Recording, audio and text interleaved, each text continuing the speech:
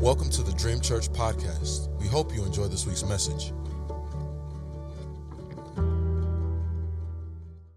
Go to Ephesians 2. Ephesians 2. I got a new Bible for Christmas because my other one was falling apart, and now I can't find anything. So, okay. Ephesians 2. I'm going to be a little vulnerable with you guys, and then we're just going to go in. So let me just read some stuff I've been writing, and then we'll jump into Ephesians 2. Y'all ready? You good? Awake? Man, I see y'all chewing on something. I'm so hungry. So, all right. Here we go. Over the break, 2-week break, the past 2 weeks, Yahweh dealt with me on the issue of, and it's going to sound so familiar, this is just where we've been, this is probably where we're going to be for a long time, of my personal trust. I thought I trusted him completely. I was convinced. But he began to show me the places that I've actually withheld for fear of two things. It's just me being vulnerable. There's two things that I have feared and learned to shove down that he allowed to rise up in me. And it was fear of people leaving the church and fear of us not having enough by way of giving. Those two things he revealed to me. I'm just going to be vulnerable with you. That I had shoved down and called it taking care of them when I actually hadn't allowed him to stare them in the face and take care of them.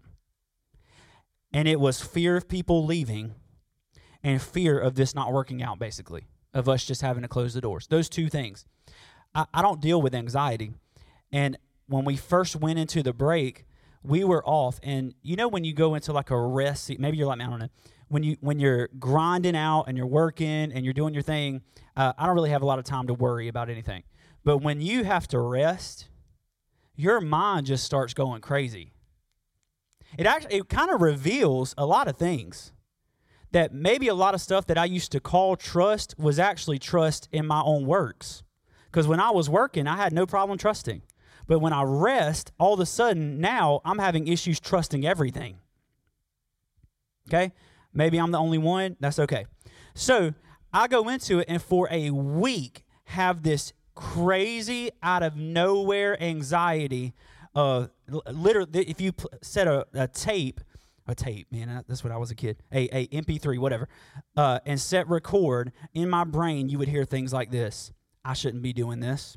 This will never work out.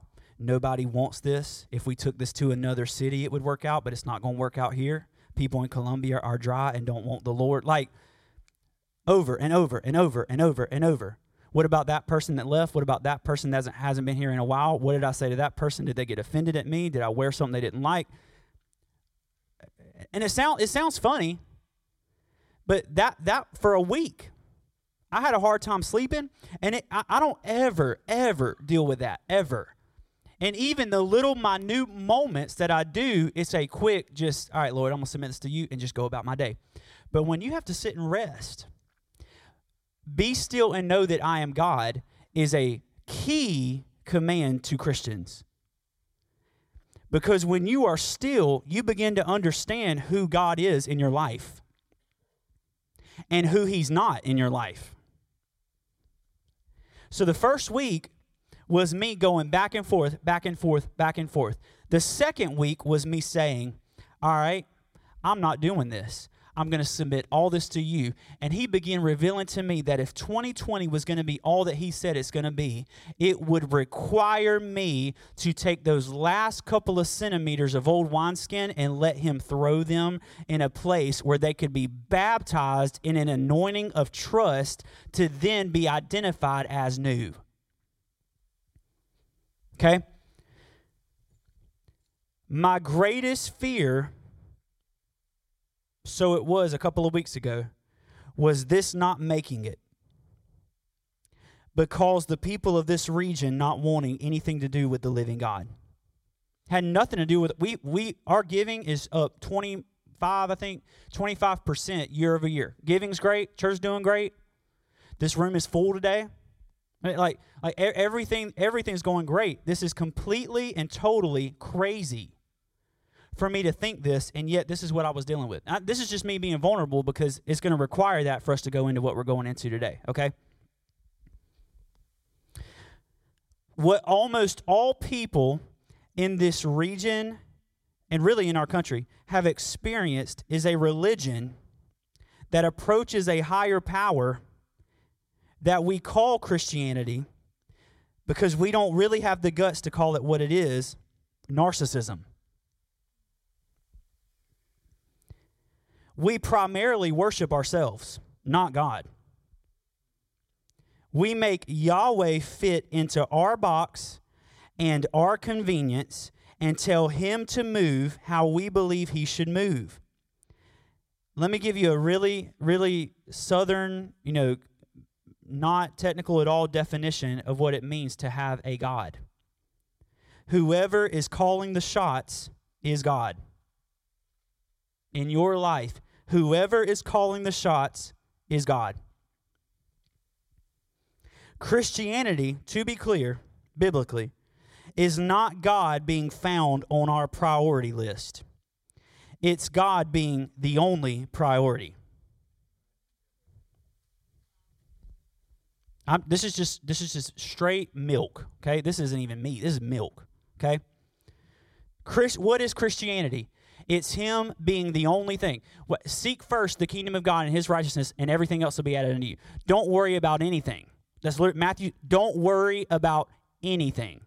For the Father knows what you need even before you ever ask. Seek first the kingdom of God. I've taught this before, but in the Hebrew, when Jesus seek first the kingdom of God, it wasn't a priority list of put God first. It was seen as a circle, and the outer ring of that circle was God. And everything else in your life was found within God. So when he says seek first, that's what he's saying. He's really saying seek only the kingdom of God, and through that, everything else will be given to you. Jesus even says that which of you being human, flesh, would give your kids gifts that weren't good? Yet the Heavenly Father will give you the Holy Spirit when you ask. What he's teaching us is that we as parents know, as my daughter Veda, I know to raise her up in a way that is honoring, in a good way. I know how to be a good parent. Me being of flesh, okay, being a human being, how can I give myself qualities as a father that I don't give him as a father who is perfect? Seek first the kingdom of God is Jesus revealing to us what it means to actually be what we call Christians. Jesus never used that word. That was a word given to the Christians in Antioch later. But for us, being Christ followers was one thing, which was seek first only the kingdom of God, and through that, see everything else. And what we do is we take God and we say, here's my life. You can fit in that corner right there, but don't move out of that corner. So if I got time to touch that corner, I'll touch it. If not, it's going to have to wait. I saw a study recently. Hey, what's up? Welcome. I like your Adidas hat. I saw a study recently of, this is so funny when people do this, what people look for when they're looking for a church. My Facebook ads pop up. So I was like, well, this will be interesting. And so the top of the list was hospitality, basically, like how welcome they feel, okay? And then below that was like kids ministry or kids programs, youth programs, the preaching style, the worship style, the style of music. I got to the end of that list, and you know what was not on that list? The presence of God. I'm not talking it was on the bottom. I'm talking was not even an option. This is where we come. You understand this? Let me be clear. That is not a biblical definition of Christianity. That's a religion, but you cannot legally call it Christianity because it serves us. This is what I feared. All y'all are planning on where you're going to go next week, right? Just kidding. So if Yahweh, here's a quick quiz. This is what I had to ask myself. If God decides to move in your life at a time when it's inconvenient, do we reject the move or do we change our schedule to host the move? Here's just a quick quiz on where God is in your life. If he decides to move on at a time of the day that's totally inconvenient, do we say, that's going to have to wait because I got this to do and this to do and this to do? Or do we say, hey, all this stuff I got to do, you're going to have to wait? Josh, Josh, you could say that. You're a pastor. Yeah, I am a pastor. I have a daughter. I know. Okay? But I'm just giving you the Bible.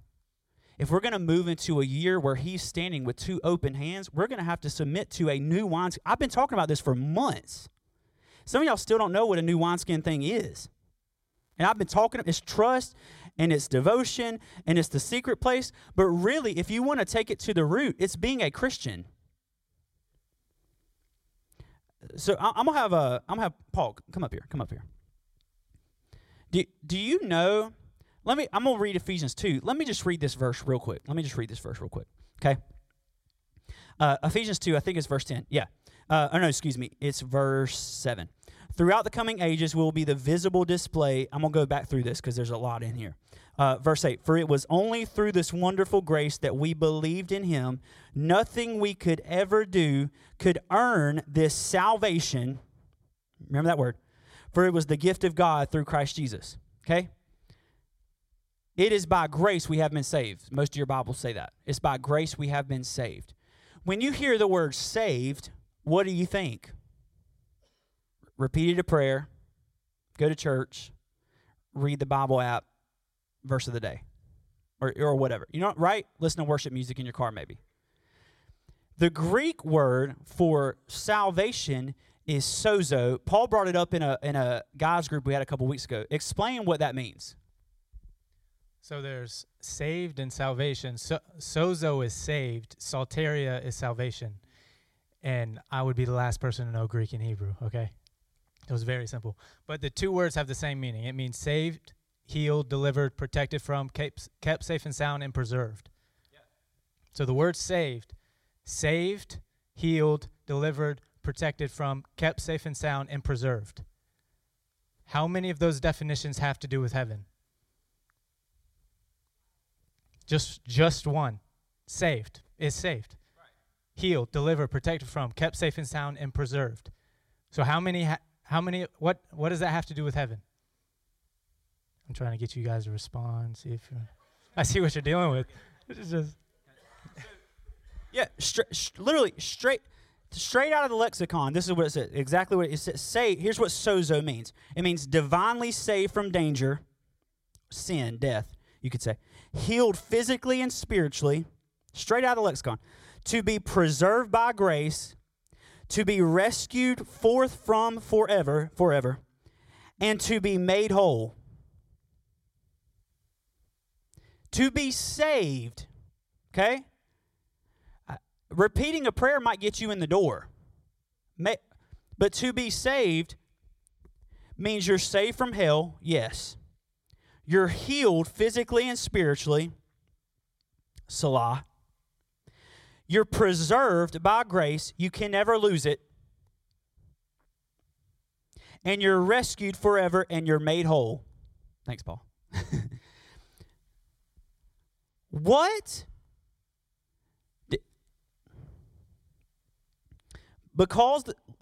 There's so many question marks in my notes today. We get in this cycle of trying to host people's presence rather than hosting his presence and allowing whoever wants to be sozoed and entered into that kingdom realm can come be with us. But our obsession as a church should be Him and Him alone.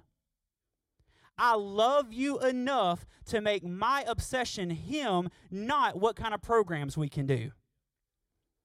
And that does not grow a church. Or does it? I heard somebody say this. Do you want attendees, or excuse me, do you want attendance, big attendance, or do you want big attendees? That's awesome. I wish I had come up with something like that, but I didn't. Do you want big attendance or big attendees? As for me and my house, I choose for you to be big people in the kingdom rather than for you to be shallow people in the kingdom, tossed to and fro by the winds, depending on the season, but us to never have enough chairs in this room. I choose that every day because I have a daughter and you have sons and you have kids, and Tammy's not here today, but she has, that are a part of this, that are going to inherit something. They're either going to inherit something that is full of slavery, or they're going to inherit something that is full of the kingdom, where they can start saying, now that we have a cancer-free zone, what do we do next? Right?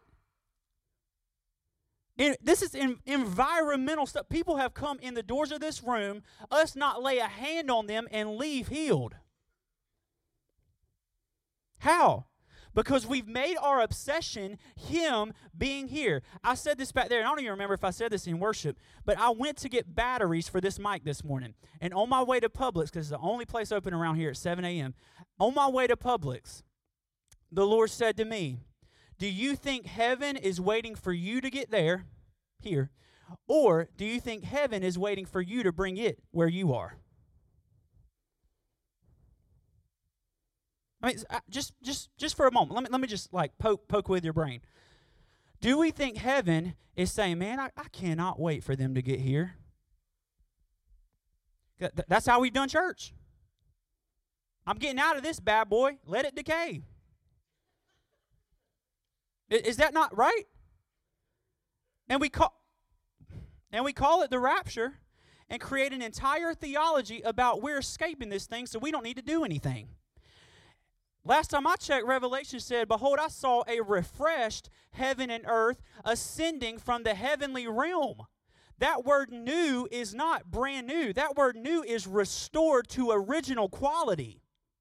When you were saved, you become a new creation. You're not somebody brand new. You're restored to your original quality. He did not want a bunch of new creation people walking around. He wanted a bunch of people before the fall walking around. He knew you before He knit you together in your mother's womb. You know where the garden is because you walked with Him in the garden before you ever took a breath here. So you being birthed into this dimension was so that you could be a progenitor from the place that you came from, becoming this place. Are y'all with me? Okay, because I'm going whether or not y'all are. So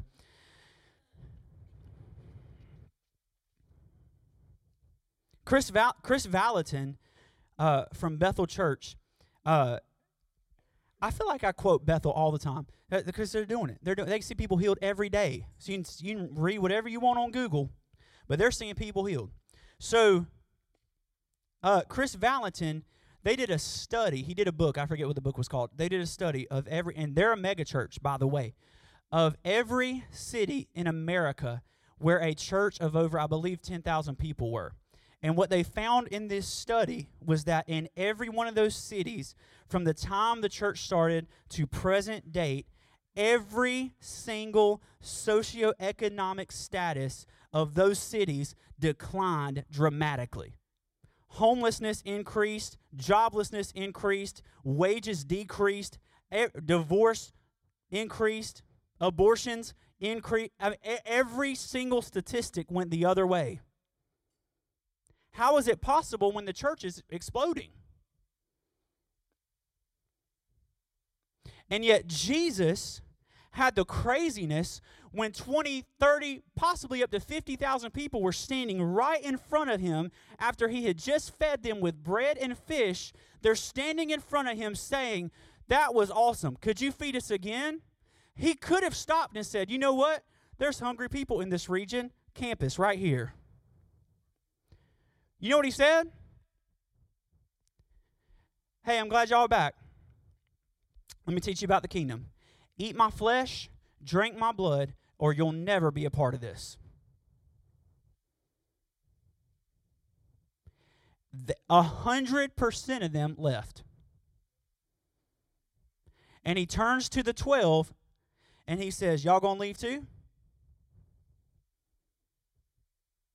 This is in your Bible. This isn't me talking about anything. This is in your Bible. That's how Jesus did ministry. He was the only one that got up out of a grave.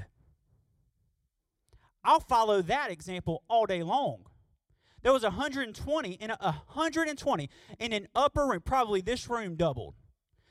In an upper room, sitting around for 10 days, not knowing anything except one command: don't you leave until I send you something. Okay, he didn't even tell them 10 days. He just said, you're going to go, don't go do ministry, don't go spread the gospel, don't go get people to repeat a prayer. I want you to go sit in a room, and I want you to stay there until I send you something. In 10 days, they sit there and they don't move.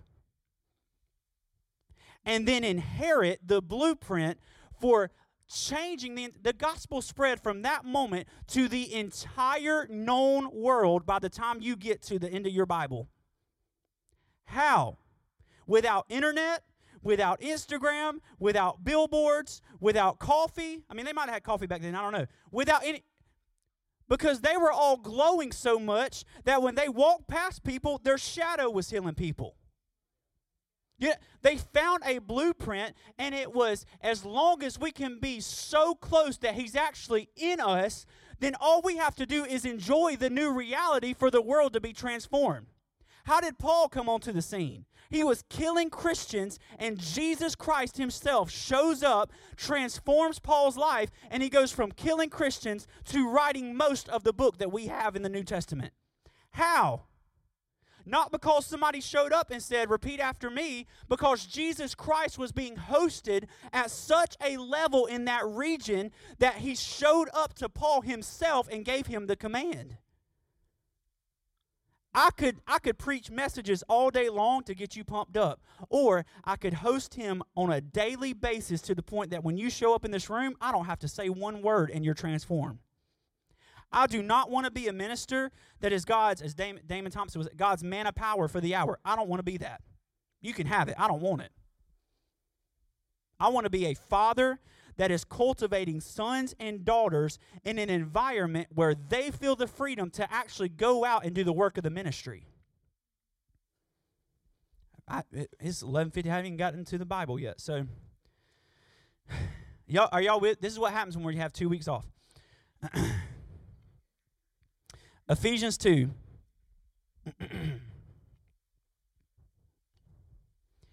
This is just blowing up on the inside of me.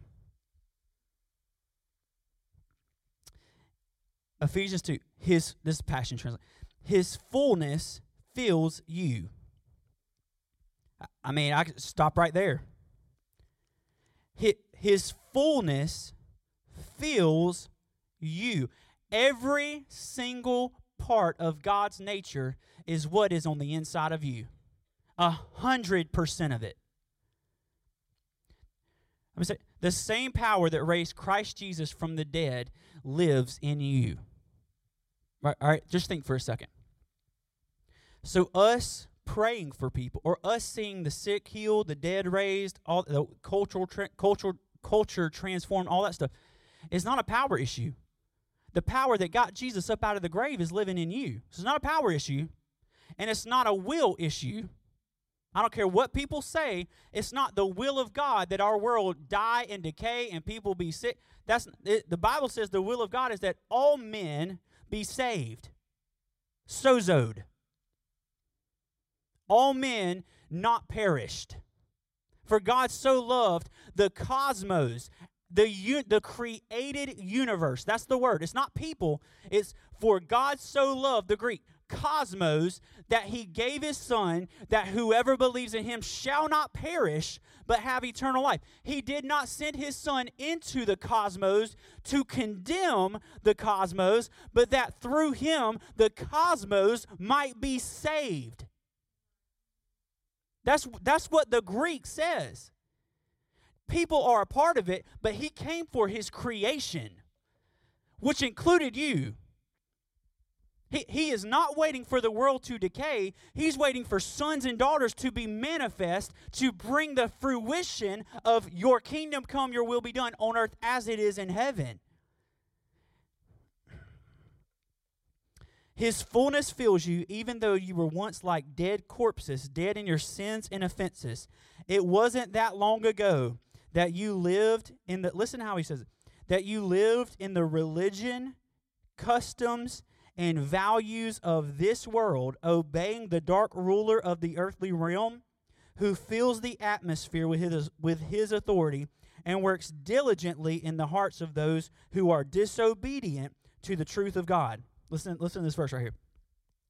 The corruption that was in us from birth was expressed through the deeds and desires of our self-life. How did sin come into the picture? We made things about us. How did Adam and Eve ever get the idea that they needed to go take a bite of the tree of knowledge of good and evil? When they transitioned from walking in the cool of the day to, why can't I be like God? Sin entered the world through self being placed over God.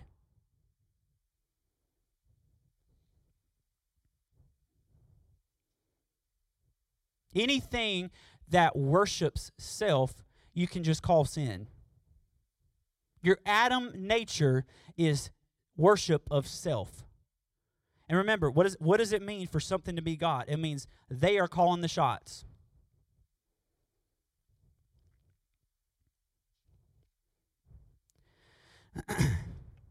Even by whatever natural cravings and thoughts our minds dictated, living as rebellious children subject to God's wrath like everyone else. But God still loved us with such great love.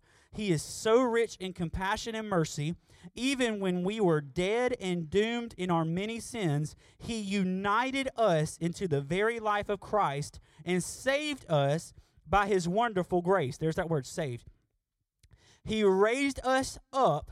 Listen, He raised us up with Christ, the exalted one, and we ascended with Him into the glorious perfection and authority of the heavenly realm, for we are now, not when you get to heaven, for we are now co-seated as one with Christ. Throughout the coming ages, you want to know what the mission of the church is? Here you go, right here. Throughout the coming ages, we will be the visible display of the infinite, limitless riches of His grace and kindness, which was showered upon us in Jesus Christ. For it was only through this wonderful grace that we believed in Him. Nothing we did could ever earn this salvation, for it was the gracious gift of God that that was brought to us in Christ. So no one will ever be able to boast, for salvation is never a reward for good works or human striving. The Lord stopped me there this week, and He said, your salvation is never a reward for good works or human striving, but what about other people you lead to salvation?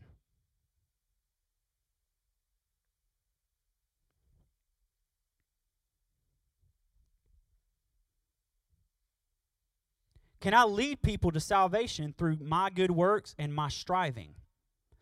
Or can I only lead people to the salvation that I found not by striving, by knowing who I am and who He is, by being the visible image of one that has been transformed by that very grace and kindness? Are y'all with me? Are y'all with me? How do we evangelize the city of Columbia? Is it striving in programs, or is it being the visible display of his infinite grace and kindness? Bye, Julia.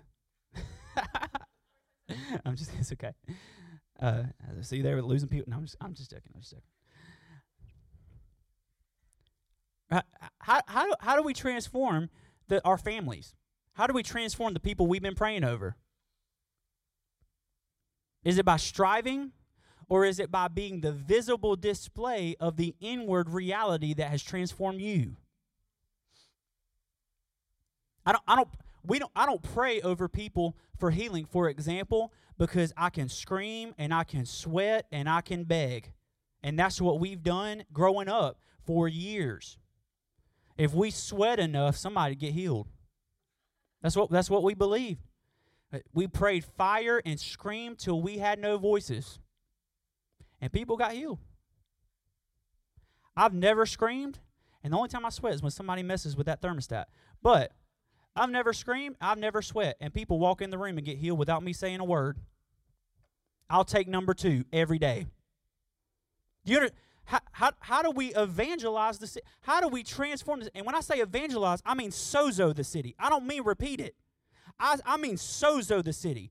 I mean the city has no more sickness. The city has no more disease. The city has no more need for all the rainbow stickers all over the buildings because everybody's living in covenant that God designed. That's what I'm talking about sozo. I'm not talking about save, like repeated a prayer. I'm talking about what do we need to do to get the people to become a part of the kingdom of heaven that's actually currently invading Columbia. I'm honestly sick over how many times I've used the word about to when prophesying. Personally, God's about to this. He's about to this. He's about to this. I'm done with that. The Lord convicted me over that 3 or 4 days ago. Let me tell you what's happening currently right now is the kingdom of heaven is moving in. There are trucks loaded up with houses and jobs and government and music and arts and teaching and poetry lined up with a destination set on the GPS, Columbia, South Carolina. And the only thing they're waiting for is a group of people to say, we'll have you right here. You can make that as cheesy as you want because it sounds cheesy. But I'm telling you right now, if we could just have eyes to see and ears to hear, 2020 is very significant. If you trace 2020 back to BC time, so 2020 BC, this would be almost the exact time that Jacob stole Esau's blessing. 2020 BC was right when Jacob stole Esau's blessing. Who is Jacob? The man that later got renamed Israel, that took the promise that was made to Abraham, and an entire nation came from this man who was a crook. That God stepped in, changed his story, changed his name, and made him not somebody who steals and who's a crook, who made him the father of a nation where Jesus would enter into the picture and save the globe.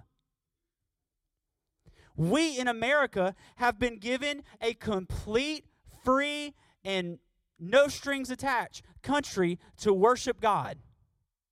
And what have we done? Nothing. But here's what he's saying. I'm not going to throw you away. Here's what I'm going to do. I'm going to take you, the crook, who took freedom, who took slavery, who took all that and stole it from my plan for America. I'm going to change your name, and instead, I'm going to make you the one that inherits every promise over this country. See, it's really easy for us to go prophetically into the future. But if he works on eternal time, I'm trying to go prophetically in the past and pick up things that people left. Right? My 10th great-grandpa was a Quaker minister that came from England across the ocean to settle in America so that his 10th great grandkids could live in a country that they could worship the God that he knew without persecution from England. That's my legacy. So you know what I'm doing right now? I'm in the process of tracing my family line back 10 generations and saying they missed this, they missed this, they missed this, but I'm going to pick it up.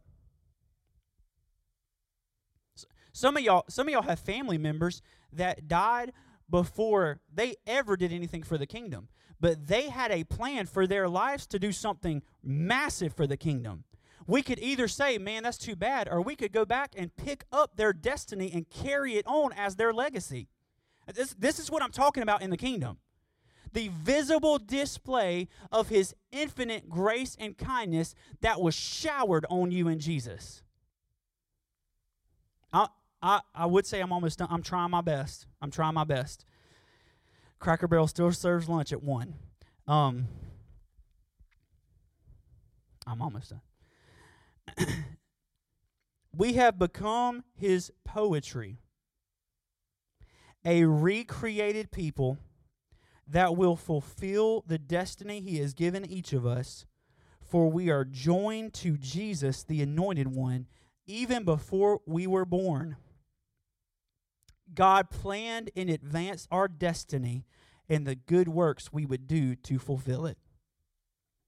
Before you took a breath, he knew everything about you. Why do we not trust the one who knew us before we ever came onto the scene to take control?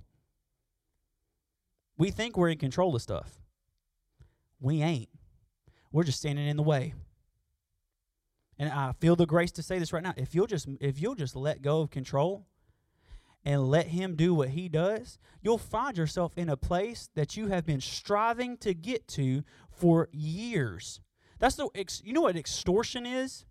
Taking by force something. So many Christians in America have tried to extort the word of God and the promises of God, and it don't work like that.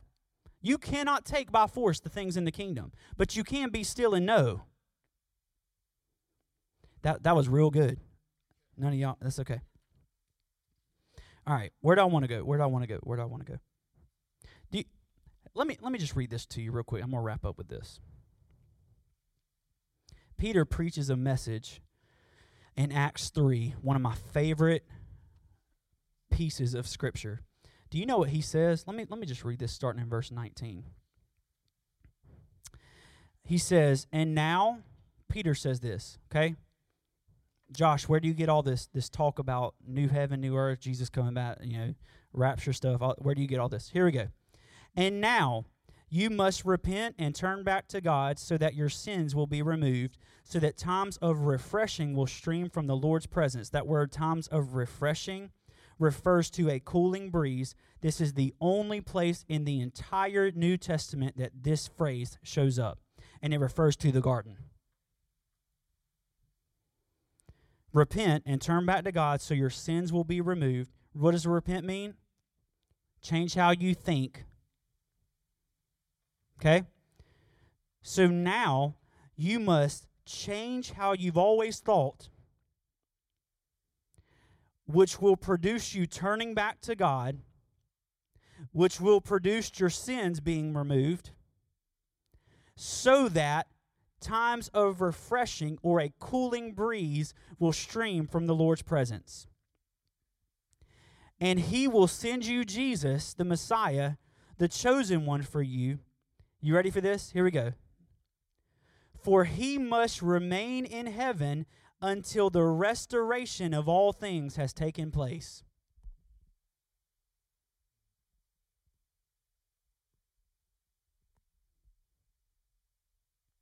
He must remain in heaven until when? Until the world gets bad?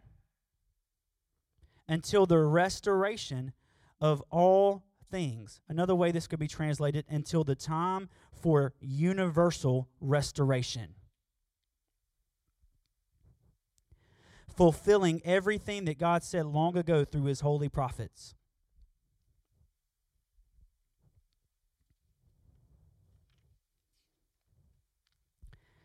I got so much. I'll finish it up maybe Tuesday night or next Sunday 1.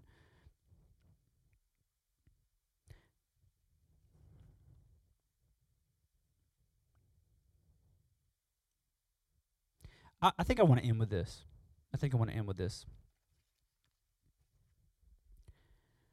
There's a testimony, and I was watching Carolina Revival Friday night. I forget what night, and he kind of sideways mentioned Bill Johnson's testimony. So I went back and watched it because I've heard a little bit. This is the lead pastor, but I've heard a little bit of this. I went back and watched this, and he told a story. So back when he was a pastor at a small church, kind of like this, in Weaverville, California, they were experiencing God do awesome stuff, and he went to Toronto, who was experiencing this just crazy outpouring of the Spirit, the Toronto revival. Some of you might have heard. And so he said, I'm going to go to Toronto, and I'm going to pick up all I can of that because they are seeing God move in a big way. He goes, and he talks about how he didn't really have any of these crazy, he didn't fall out on the floor, didn't have any of these crazy encounters, but he left refreshed and excited. And when he got back, he felt like the spirit of revival followed him. Like their church went into this kind of season of revival. And he said they lost it. And he said, in looking back, the reason we lost it is we made revival a part of what we were doing rather than submitting everything we were doing to that move of the Spirit. They just made it a piece of the puzzle rather than the entire picture and lost it. And he told the Lord, he said, if you'll ever move like that again, I'll never submit it to anything else. I'll give my life to it. So a few years later, they get a call. His dad actually was the pastor of Bethel before him. And this church was kind of a subsidy or whatever of Bethel Church. But anyway, he gets a call from Bethel. At this point, I think they have 3,000 or so people. He gets a call, and they say, we want you to come be the pastor here. And he tells them, I have one requirement. Everything will be about revival. I'm a man of revival, and if you're okay with that, I'll come. But every single thing we do has to point to revival, which is reviving. The word revival means bringing something back to life, revived. You can't legally say you've been in revival unless things that have been dead are living. So he goes to the church, and he starts teaching things a lot like some of the stuff I've been teaching, just these deep biblical kingdom principles. And immediately 60% of the church leave. Think about this. I'm not talking about 10 people. I'm talking about 60% of a 3,000 member church. That's 1,200 people. Think. 1,700 people. 1,700 people. 1,700 people leave. And you know what they don't do?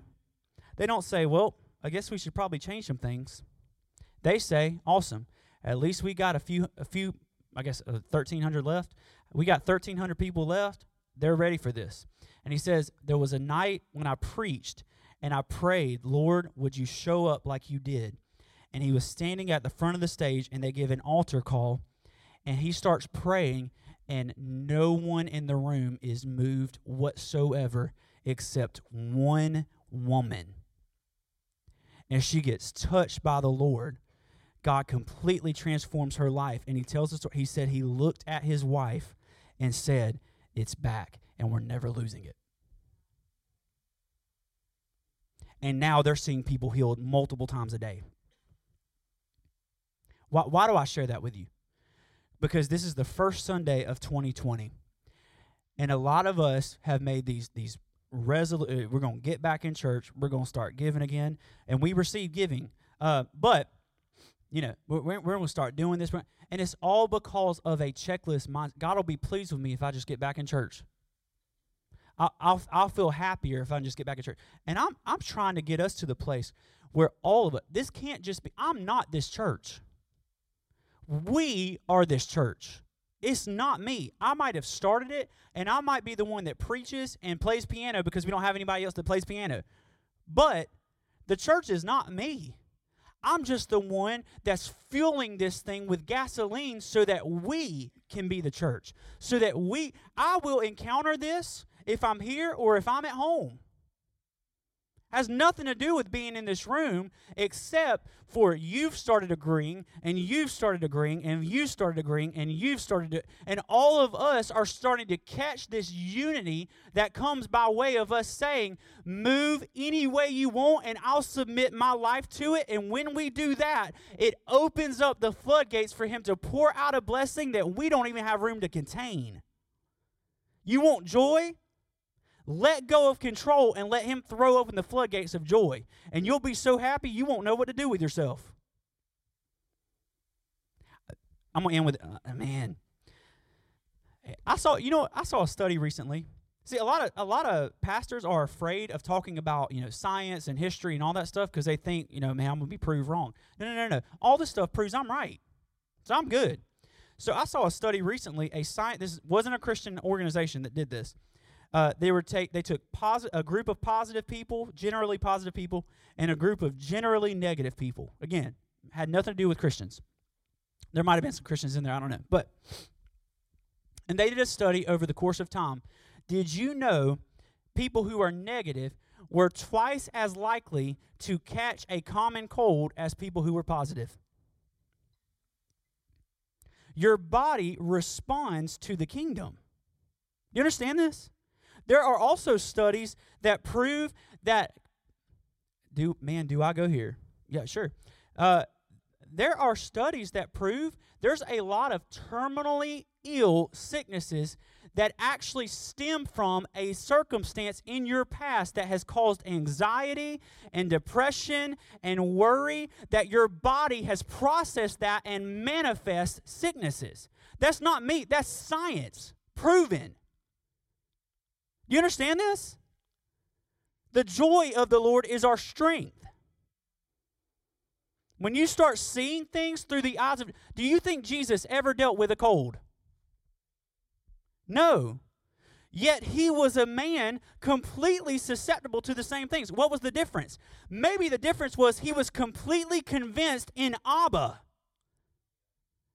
Maybe he was convinced that I actually am the son of Abba, and if I'm the son of Abba, all these inferior things of the world are not things I'm fighting. They're actually things I came to establish victory over. That's what sozo is. You were saved and healed. You weren't just repeating a prayer so that you could be in heaven one day. You were saved so that you could host heaven here now. Heaven's going to be great one day. Heaven is going to be awesome one day. I think it's going to look a lot like tomorrow morning at 6 a.m. at my house. People will not like that, right? Heaven's going to be great. I can't wait to dance on the streets of gold tomorrow morning when I wake up. I will not wait. I refuse to wait. You should refuse to wait too.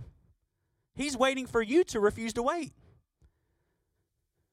Are y'all understand this? Are y'all with me? This is the gospel. I could talk to you all day long about how to be happy. I promise you today there's a million sermon series going on how to be happy in 2020. I'll tell you how to be happy. Devotion. Know the one that only in his nature you can find kindness and goodness and love and grace and hope and mercy, and stop dreaming dreams that you can attain on your own. Stop selling out short because you don't trust that he can take you the rest of the way. The Lord told me that, you want me to just be straight up with y'all?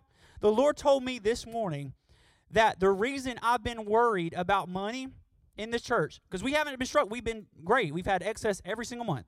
But the reason that I have struggled with this is because he's allowed some things to rise to the top. I've been dreaming in terms of what we currently have. He's been dreaming in terms of 10 times what we currently have.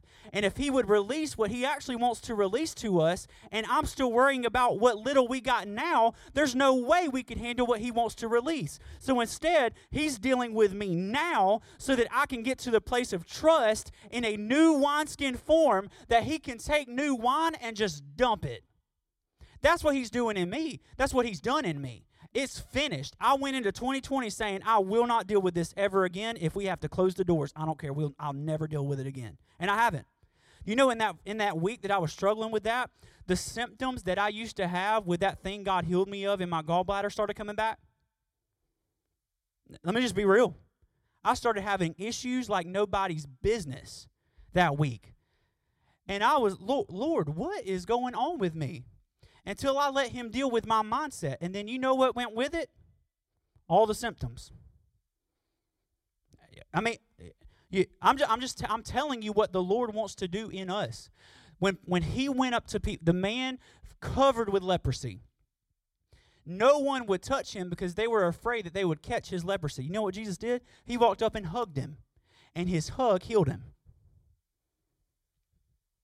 Why? Because in that moment, that man realized that the God of the universe is not a God who wants to stay at a distance because I'm nasty. He'll actually embrace me in my nastiness, which will cause me to repent and change how I think, which will then cause times of refreshing to flow from the presence of God. Sickness is not allowed in the Garden of Eden. If you find yourself in Eden, you'll find yourself healed.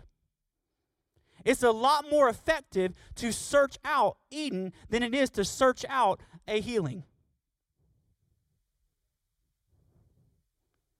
So I pray. I have interceded for more sick people over the past week than probably all of last year, because I feel like I'm finding the garden. Our cars are going to crud right now. They're just old. They're paid off. We turned on the car yesterday, and I hear the engine start clicking. And my first reaction was, you got to be kidding me right now. My second reaction was, Lord, I'm just going to need you to take care of this. I ain't got the money for this. I go take the trash out, walk back over, car's not clicking anymore. You can say that's coincidence, or you can say Eden.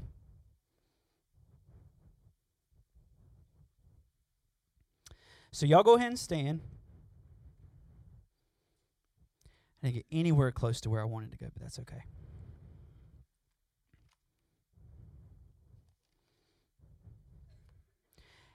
I'm gonna end with prayer, then we'll do giving, then we'll go. Lord, my wife is gonna be so happy. She's in there with all those kids. Hopefully they're being good today.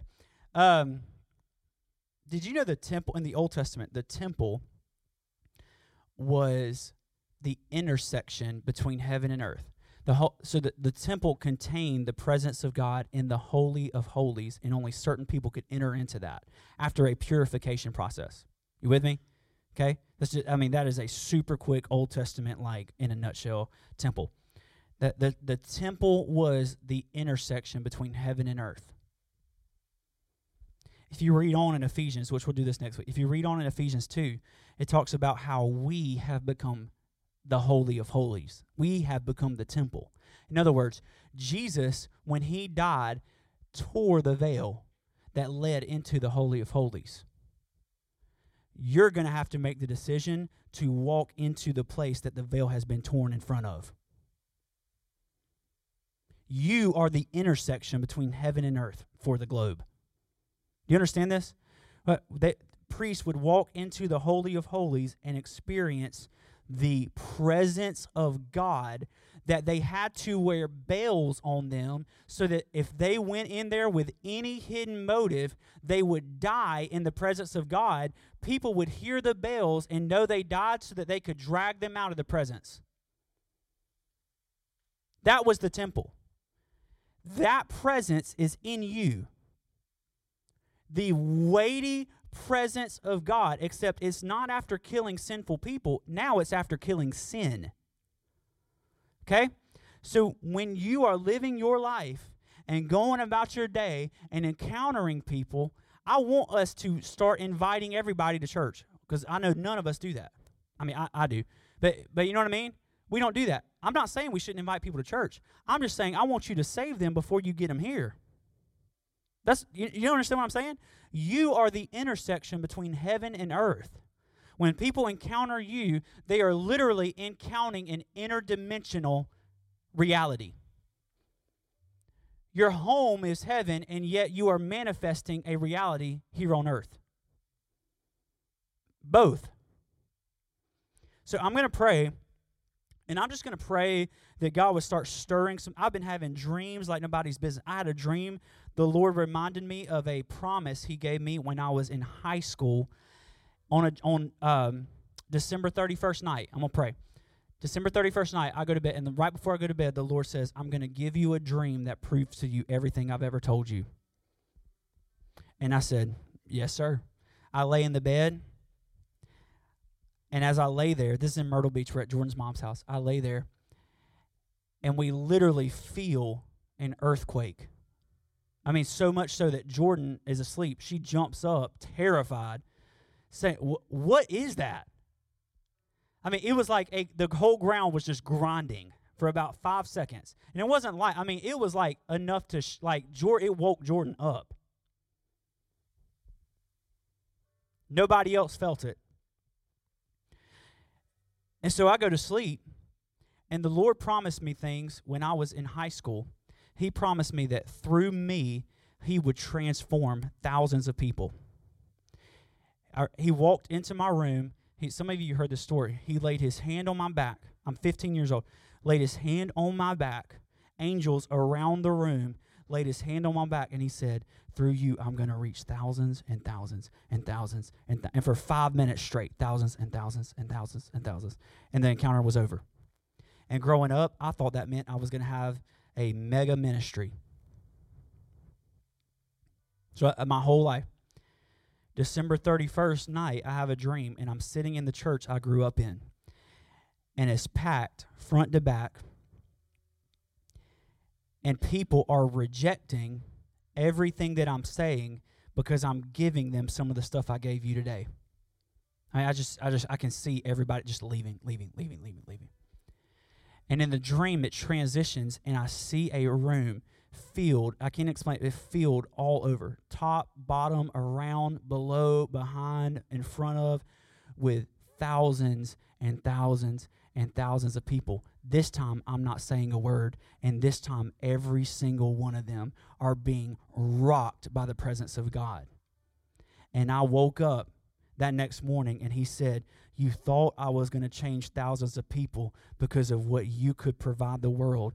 Instead, I'm going to change thousands of people because you're going to look like the face the world wants. That's not just a promise for me. That's a promise for us. God doesn't forget about what he said. He does not forget about what he said. If you have lost hope over something that the Lord has spoke over you because of time, he does not forget. In fact, the Bible says he watches over his word to perform it. That's what the Bible, he watches over his own word to make sure it comes. So is my word that goes out of my mouth. It shall not return to me empty, but it will accomplish what I desire and achieve the purpose for which I sent it. If he spoke it, it's done. It might take 10 or 15 years because our wineskins aren't ready to receive it, but if he spoke it, it is done. And it's not because his timing, it's not because he's angry, it's not because he's mad, and it's not because he's sovereign and he just wants you to suffer for a little bit. It's because we are living in such a state that if we could be baptized in the anointing that would make us new, he would lovingly release everything he wants to release. It's not an issue of him, it's an issue of us submitting. And I say that with complete freedom. Because you're not waiting on something that God's just going to randomly wake up one day and say, you know what, I want to do this. The only thing he's waiting for you is to become new. Thanks for listening to this week's message. For more information, visit dreamcolumbia.com.